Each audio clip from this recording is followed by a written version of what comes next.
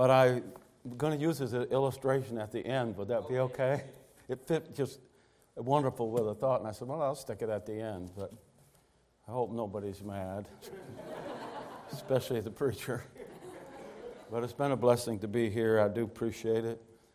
I would be very remiss if I did not thank Capital City Baptist Church for supporting our son, our oldest son, Jordan, and his family on the mission field of Mexico. They're in Sonora State, I believe is where it is. His church, the town that he was in, they just about run him out. And he's been working with another brother for, the last, all of this year, really, and a little bit of last year. And they're working as a team, and they have a church in a little city. I can't remember the name of it. I want to say Alamogordo, but I think that's Mexico, New Mexico. But anyway, somewhere down there.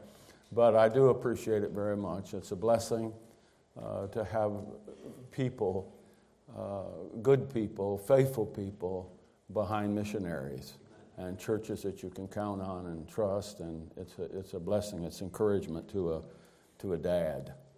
And I thought, too, I have some precious holiness friends in the Cincinnati area.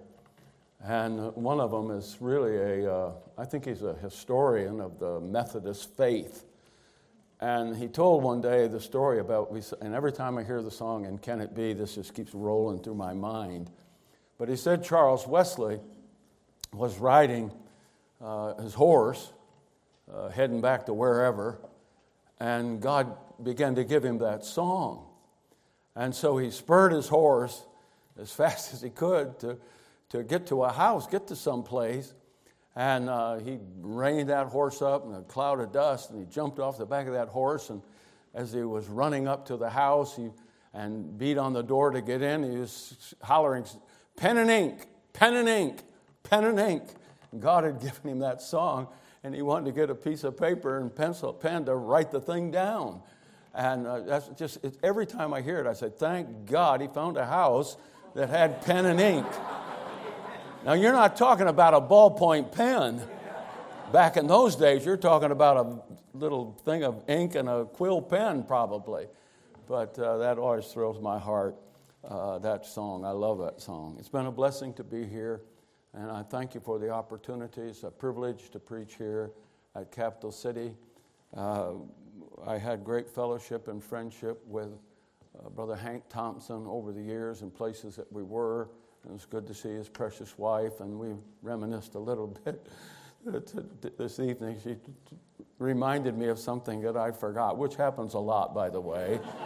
When you're 72 years old, that did happen, didn't it? But then it's a blessing to see what God has done here with your present pastor and what God's doing here in this place. I'd like to have you look in your book, if you would, to the 6th chapter of the book of Mark. The 6th chapter of the book of Mark. Jesus had just fed the 5,000. And we'll pick up the story in verse number 5. Mark chapter 6 and verse number 45. Mark 6 and 45. And straightway he constrained his disciples to get into the ship and to go to the other side before unto Bethsaida, while he sent away the people. And when he had sent them away, he departed into a mountain to pray. And when even was come, the ship was in the midst of the sea, and he alone on the land. And he saw them toiling and rowing. For the wind was contrary unto them, and about the 4th watch of the night he cometh unto them, walking upon the sea, and would have passed by them. When they saw him walking upon the sea, they supposed that it had been a spirit, and cried out. For they all saw him, and were troubled. And immediately he talked with them, and saith unto them, Be of good cheer, it is I, be not afraid. And he went up unto them into the ship, and the wind ceased. And they were sore amazed in themselves beyond measure, and wondered. The next verse is one of the saddest verses I believe you'll ever read in the Word of God. For they considered not the miracle of the loaves, for their heart was hardened. Father in heaven, we thank you for the opportunity to be here today. I've enjoyed good fellowship with the family and others here. And I'm grateful for the opportunity to be here today, and whatever has been accomplished, we obviously lay it at your feet and ask you to bless. Now, the words that I've read on this page, just a few, 4, 5, 6 verses, help us to be consciously aware tonight that is more than just ink, black ink on white paper. They're more than just letters, more than just punctuation marks, more than capital letters and small letters, and it's the Word of God. We have read the very Word of God.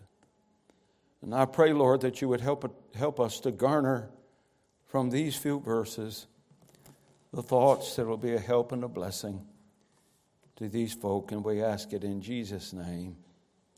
Amen. I wrote this sermon a few weeks ago, and I started out, I was going to call it, Why Not Just Quit? And I thought about that a little bit, and I came across this interesting anecdote or story. My thought really comes from 3 little words in verse 48, toiling and rowing. Now, it's interesting to me, I talked about Bobby Bowden this morning, and tonight I want to talk about another football coach and college coach by the name of P.J. Fleck. P.J. Fleck was a star end in wide receiver in the state of Illinois as a high school kid. He went to college, was successful, played in the pros for a little bit of time. But he got out. He's now the coach of the Minnesota Golden Gophers in the Big Ten. But he started his coaching career in Ohio under Coach Jim Tressel at Ohio State. He left there and went to Western Michigan, and his first year there he was 1-11. A couple of years later, he got that team to 12-1. He went to Minnesota, and they were a terrible team. His third year there, he had an 11-win season. It was the first time in the history of the Minnesota Golden Gophers they'd ever won 11 games. But on February 9th, 2011, his infant son died in his arms. And he said this, and I quote, "As you hold your son as he passes away, your whole life changes." And out of that tragedy became a mantra or a motto for all of his football teams since. Row the boat. Row the boat. So I want to talk to you tonight. I've changed my title to Just Keep Rowing. Now I want to talk to you for just a few minutes on how to keep rolling. I want you to consider initially in verse number 48. And it says, and he saw them. They didn't see him. And I don't know how far away he was. I mean, he could have seen him from anywhere on the planet if he wanted to. And it was a storm, and it was dark, and thunder and lightning. And you know, you've read it. I read it to you just a moment ago. Now I want to say this tonight. You may not see him, but he sees you. He is aware of the situations in life that all of us face. I've been saved long enough to know this, that if God brings you to a problem, he'll bring you through a problem. It's hard to see sometimes what God's doing. It's hard to figure it out. I know that. But it seemed like I felt his arm around my shoulder a time or two. I feel like I felt his hand in my back, kind of, keep going, son, just keep going. Sometimes I've fallen And I felt His hand reach down and lift me up. He sees us. He knows us. He's aware of us. Now, I don't know if you believe this or not, but He wants us to be successful spiritually. I didn't say financially. I didn't say professionally. But God wants us to be spiritually successful. You remember that sick guy in the Bible? It's talked about in Mark chapter 2 and in Luke chapter 5. And he had 4 friends. And the place was packed. It was crowded. And these guys, they couldn't get this man to Jesus, so they ripped the roof off of the building. I have no idea. You know, the Bible does leave some things out. Like, I wonder how mad the guy that owned the house was. It would be an upsetting thing to live in a house and these 4 guys are up there ripping the roof off and letting this guy down. But Jesus didn't say, "Boy, you got a lot of faith there, son." The Bible said when He saw their faith, He recognized their faith. And that helped that man to get the deliverance and the help that he needed. And maybe, you know, Jesus, one time, Peter cut a guy's ear off. I read the New Testament every single month and got it all worked out so I can read it.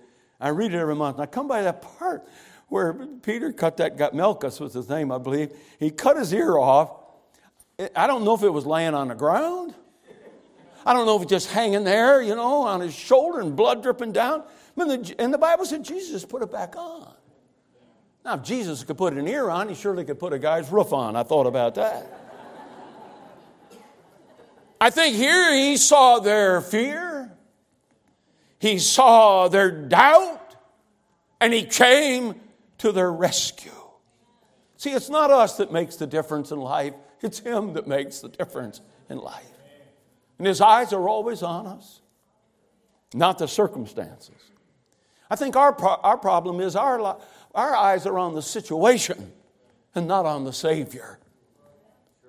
I recall as a kid, you know, trying to get away with stuff. I was not very successful at the house. You know, the old saying is, and I think there might be some truth to it, I never did see them. But I believe my mother had eyes in the back of her head. Amen. Your mother did too, huh? I mean, you always got caught. And it's so dumb to do some of the stuff that we did, but we were caught by somebody who cared. And Jesus cares. One of my favorite songs is, "Oh, yes, He cares. Jesus cares." I can't sing. I wouldn't bother you. I wouldn't hurt you with my singing. But I'm thankful that Jesus cares. And you may be tonight rowing in a contrary wind. You may be facing some difficulties. But God knows about it. And He cares about it. I want you to contemplate something else. There in verse number 48, we'll spend most of our time there. It said, He cometh unto them. He cometh to them. He'll come to you. He comes to where we are, I think, to get us to where He wants us to be in life.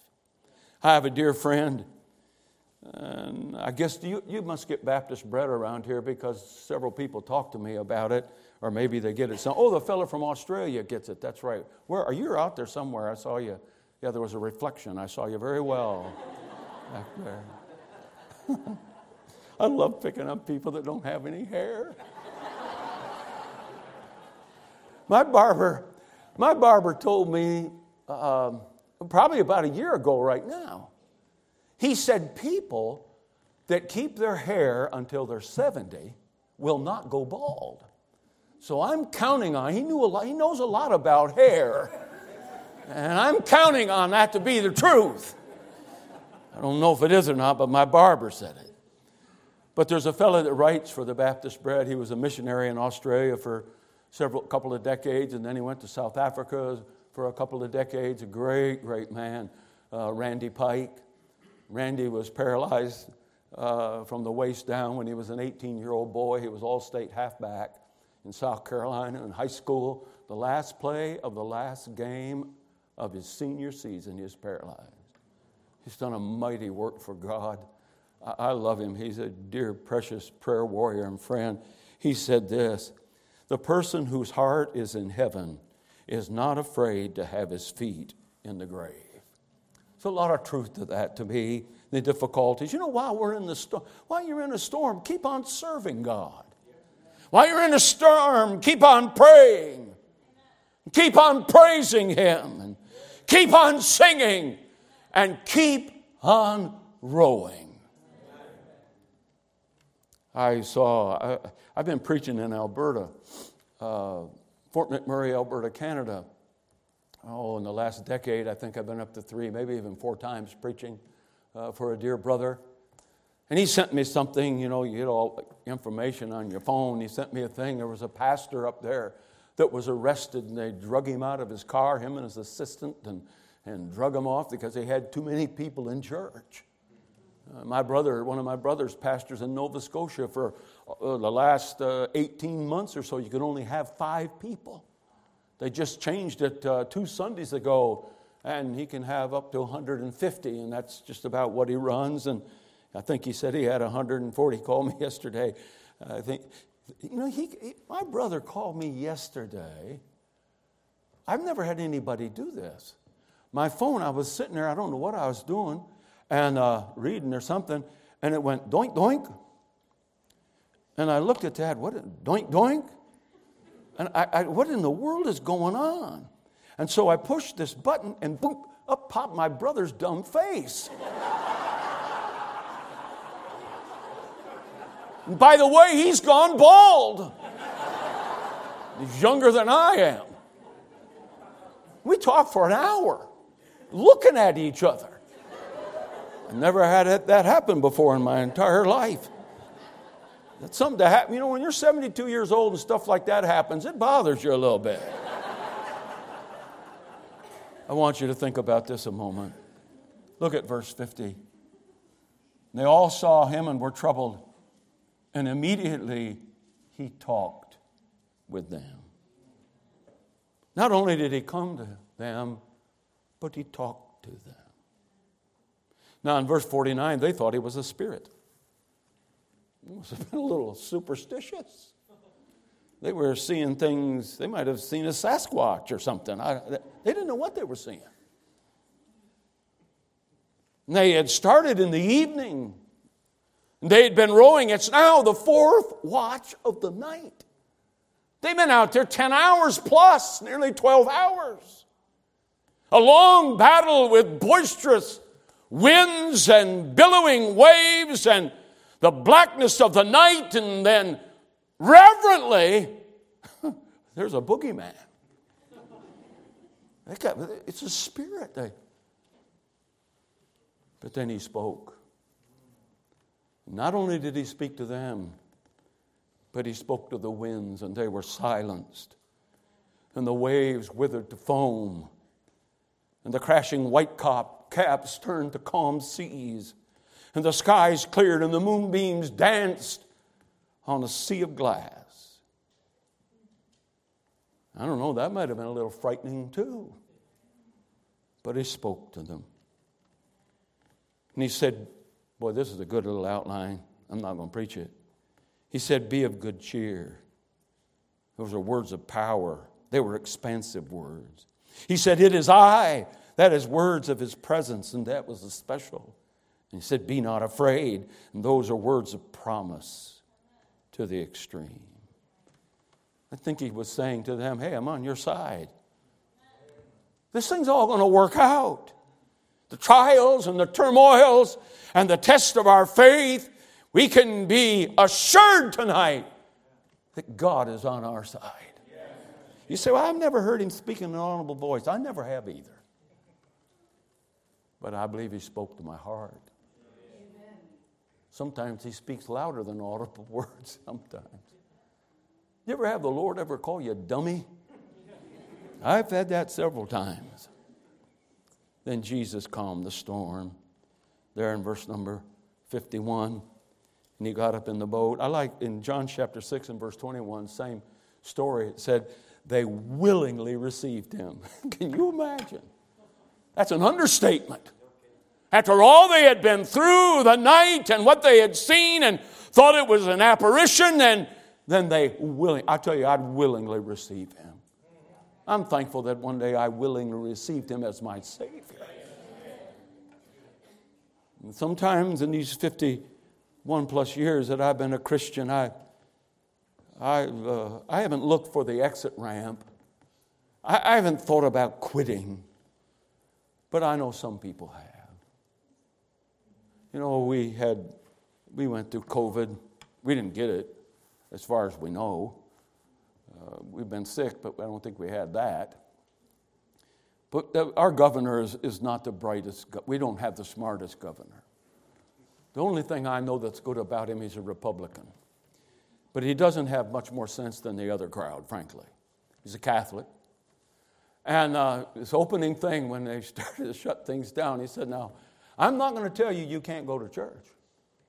He said, I'm a Catholic, but I'm not going to go to Mass because I'm concerned about other people. And he let churches stay open, but all of the people that I knew around, they'd closed up. They're so dumb. The Baptists were dumb. So they closed. So here's my wife and I, the very first Sunday. We don't have anywhere to go. I've called several friends. No, we're not having. So here's my wife and I sitting on the couch in our pajamas with a cup of coffee, and she's got one of those things that you can look at. What do you call it? iPad.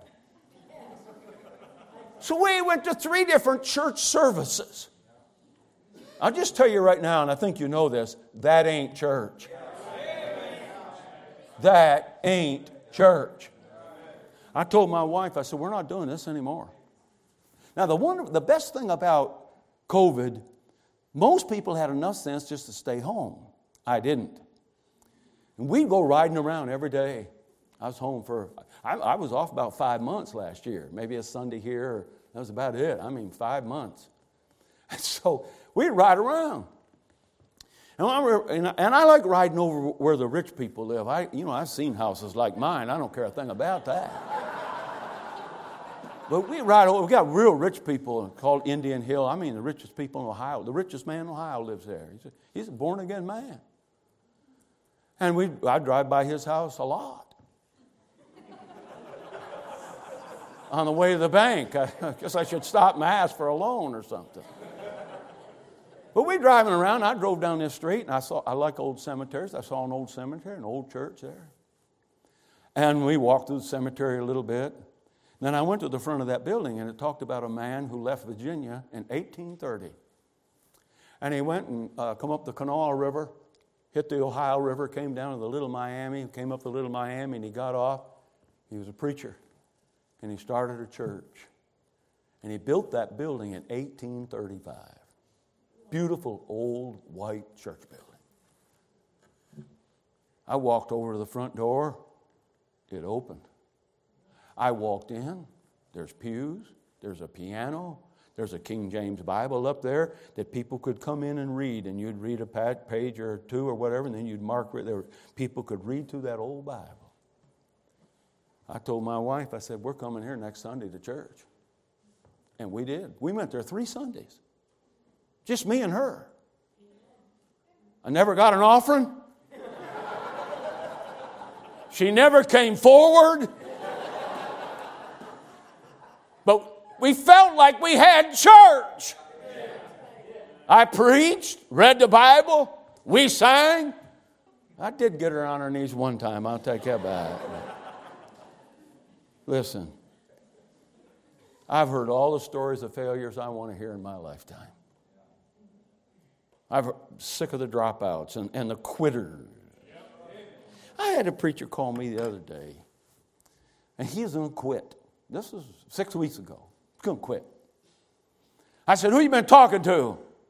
He'd been talking to a guy that quit. I said, why would you talk to a quitter?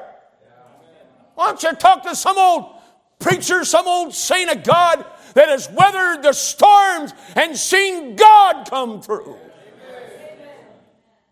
What a crazy thing. I know lots of sad tales and loathsome sagas of saints that ain't. Life's road has a lot of twists and turns and dead ends and Y's and curves and crashes.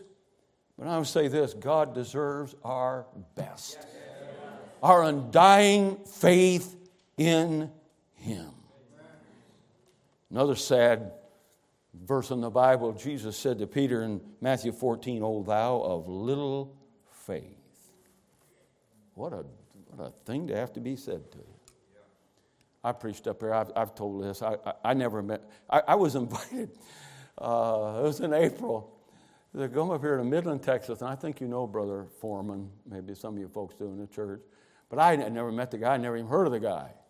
And they were having an old-timers conference. And you had to be over 70 and had preached for at least 40 years. So I qualified. Thank God I was the youngest guy there. There's a bunch of old codgers there. I felt good. It was the best I've felt in a meeting in a long time. They were all older than me. I met two wonderful fellows there I'd never even heard of. I think your pastor knows them. Maybe some of you know them. I met a man by the name of Hudson there. I think his first name's Bob, the old man. Got an oxygen tank. He got up and gave his testimony. I don't know if I ever heard a better testimony in my life. I think he said he came out of the Korean War a drunk, and just a staggering drunk. And he said one day I had a piece of cardboard. That was my house, kind of like some of the people I've seen along the highways here. And he said I was sleeping a drunk off out kind of along the side of this road, and it was across the street from a Baptist church. And some men were there having a prayer meeting on Saturday night, and they came out and they saw me. And they came over to me, and they invited me to come into the church. And he said, they talked to me about the Bible and God, and said they led me to Jesus Christ. I got born again. They said, well, Bob, where are you going to go now? He said, well, my cardboard's over there. I'm going to my cardboard. And they said, one of the men said, no, you're not. You're coming home with me. He said he took him home. He had a bath, put some clean clothes on, slipped between some clean white sheets, went to bed. Sunday morning, got up, gave him a good breakfast. He said, I went to Sunday school. I went to morning church. I went back Sunday night. I went back Wednesday night. I went back to Thursday soul winning, and I haven't stopped since. You think he's had a few storms down the road of life? Just keep on keeping on. Now the rest of Coach Fleck's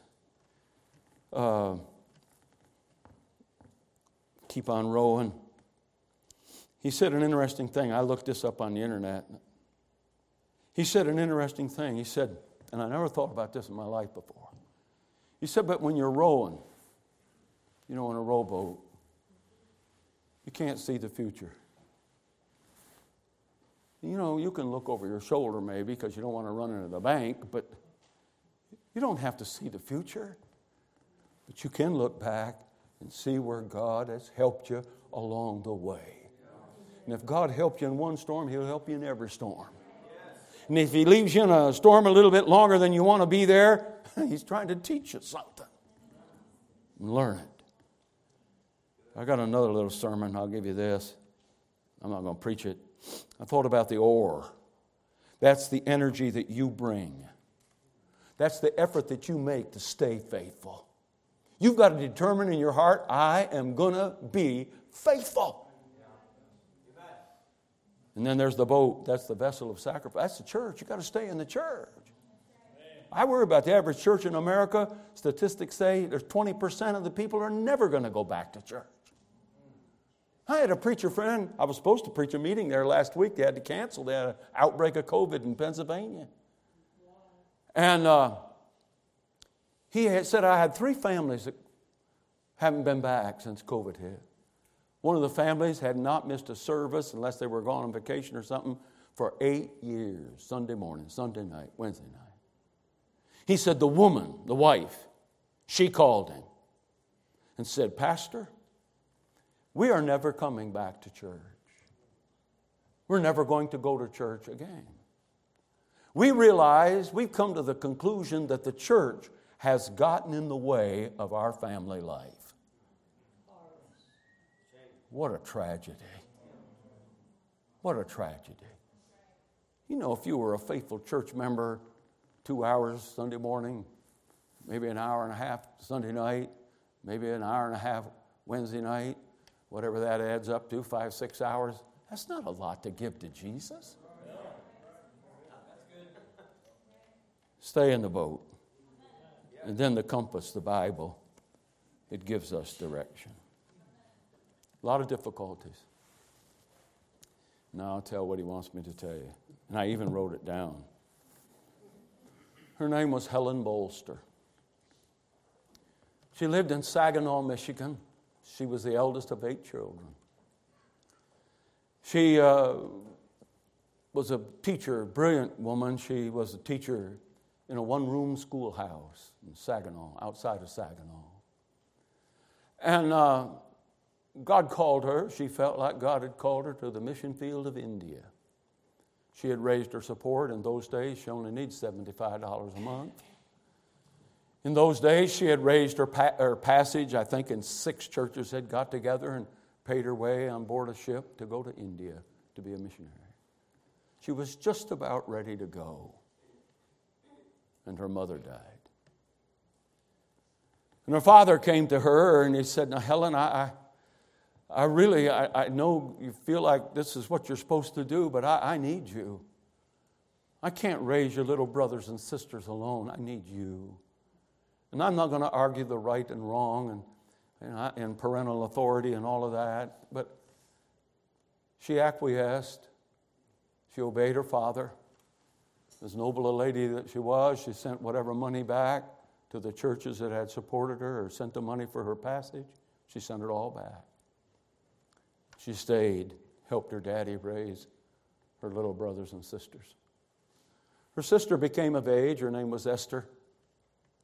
And so she turned it over to her responsibilities, and she met a man, fell in love, and got married. They had a little boy by the name of Donald, and Donald was born. He was a crippled boy. Over his lifetime, he lost both of his legs. But her husband, with Donald as her little boy, he passed away, died young. Here she now, a widow with a little crippled boy. She met a man some years her junior, and they fell in love and they were married. In the course of time, she became expectant and had a little baby boy, and he lived a few weeks and died. She became expectant the second time, and baby was stillborn, a little boy. She became expectant a third time with her husband, her second husband, had a little boy, lived just a few short weeks and died. On May the 14th, 1929, twins were born. A little boy by the name of William and a little girl by the name of Winifred. Winifred was 2.5 pounds, just a tiny, tiny little child, 2 pounds, 8 ounces. William lived until July the 25th, and he died. Here's a mother and a dad now. Go to the cemetery for the 4th time. Put beneath the ground the product of their love, a little boy. A boy to carry their name on. And all they've got is this tiny little girl. She took that little girl in a satin-lined cigar box. Tiny little thing, she's only about that long. I've caught fish bigger than that. Just a tiny little thing. She took her to the front of the Parr Memorial Baptist Church in Petoskey, Michigan. And she put that little girl in that satin-lined cigar box on the Lord's Supper table. She said, "God, you've taken my husband. You've given me another, but you've taken 4 of my sons. But I'd like to give this little girl to you." And these are her words. "That you might make from her some folk, some children, some offspring that would serve the Lord. That little girl grew up. She married a preacher boy, September the 5th, 1948, in the St. Paul Memorial Baptist Church in Petoskey, Michigan. And 367 days later, I discovered America. My mom and dad. There was 6 of us kids. 2 of them are in heaven now. My brother Steve, my little sister Mary, my kid brother Steve. There's 4 of us boys left. There are grandchildren. There are great-grandchildren. There are great-great-grandchildren of my mother. 40 of us. I'm not talking about the children. I'm talking about the adults. 40 of us in full-time Christian service tonight. Miss Preacher told me that my idiot brother is preaching at her twin sister's church tonight. I feel sorry for that church. God help, we need to have prayer. All I want to say to you tonight, I'm glad Helen Bolster kept on rowing.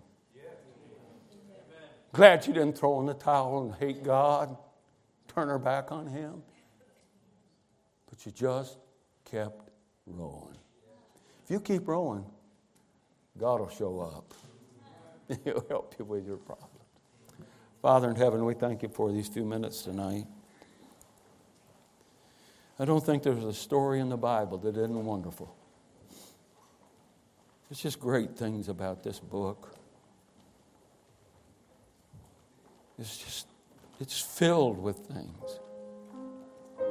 And I pray if there be those tonight in this room that have maybe felt like turning their boat around and quitting, or throwing in the towel, or putting up the oars, or landing at some other dock. It's not where God wants them to be. I pray you'd help them. I pray you'd stir them, inspire them, strengthen them to do what you would have them do with their lives. We're thankful for being saved. We rejoice in your grace. The altar is pretty full.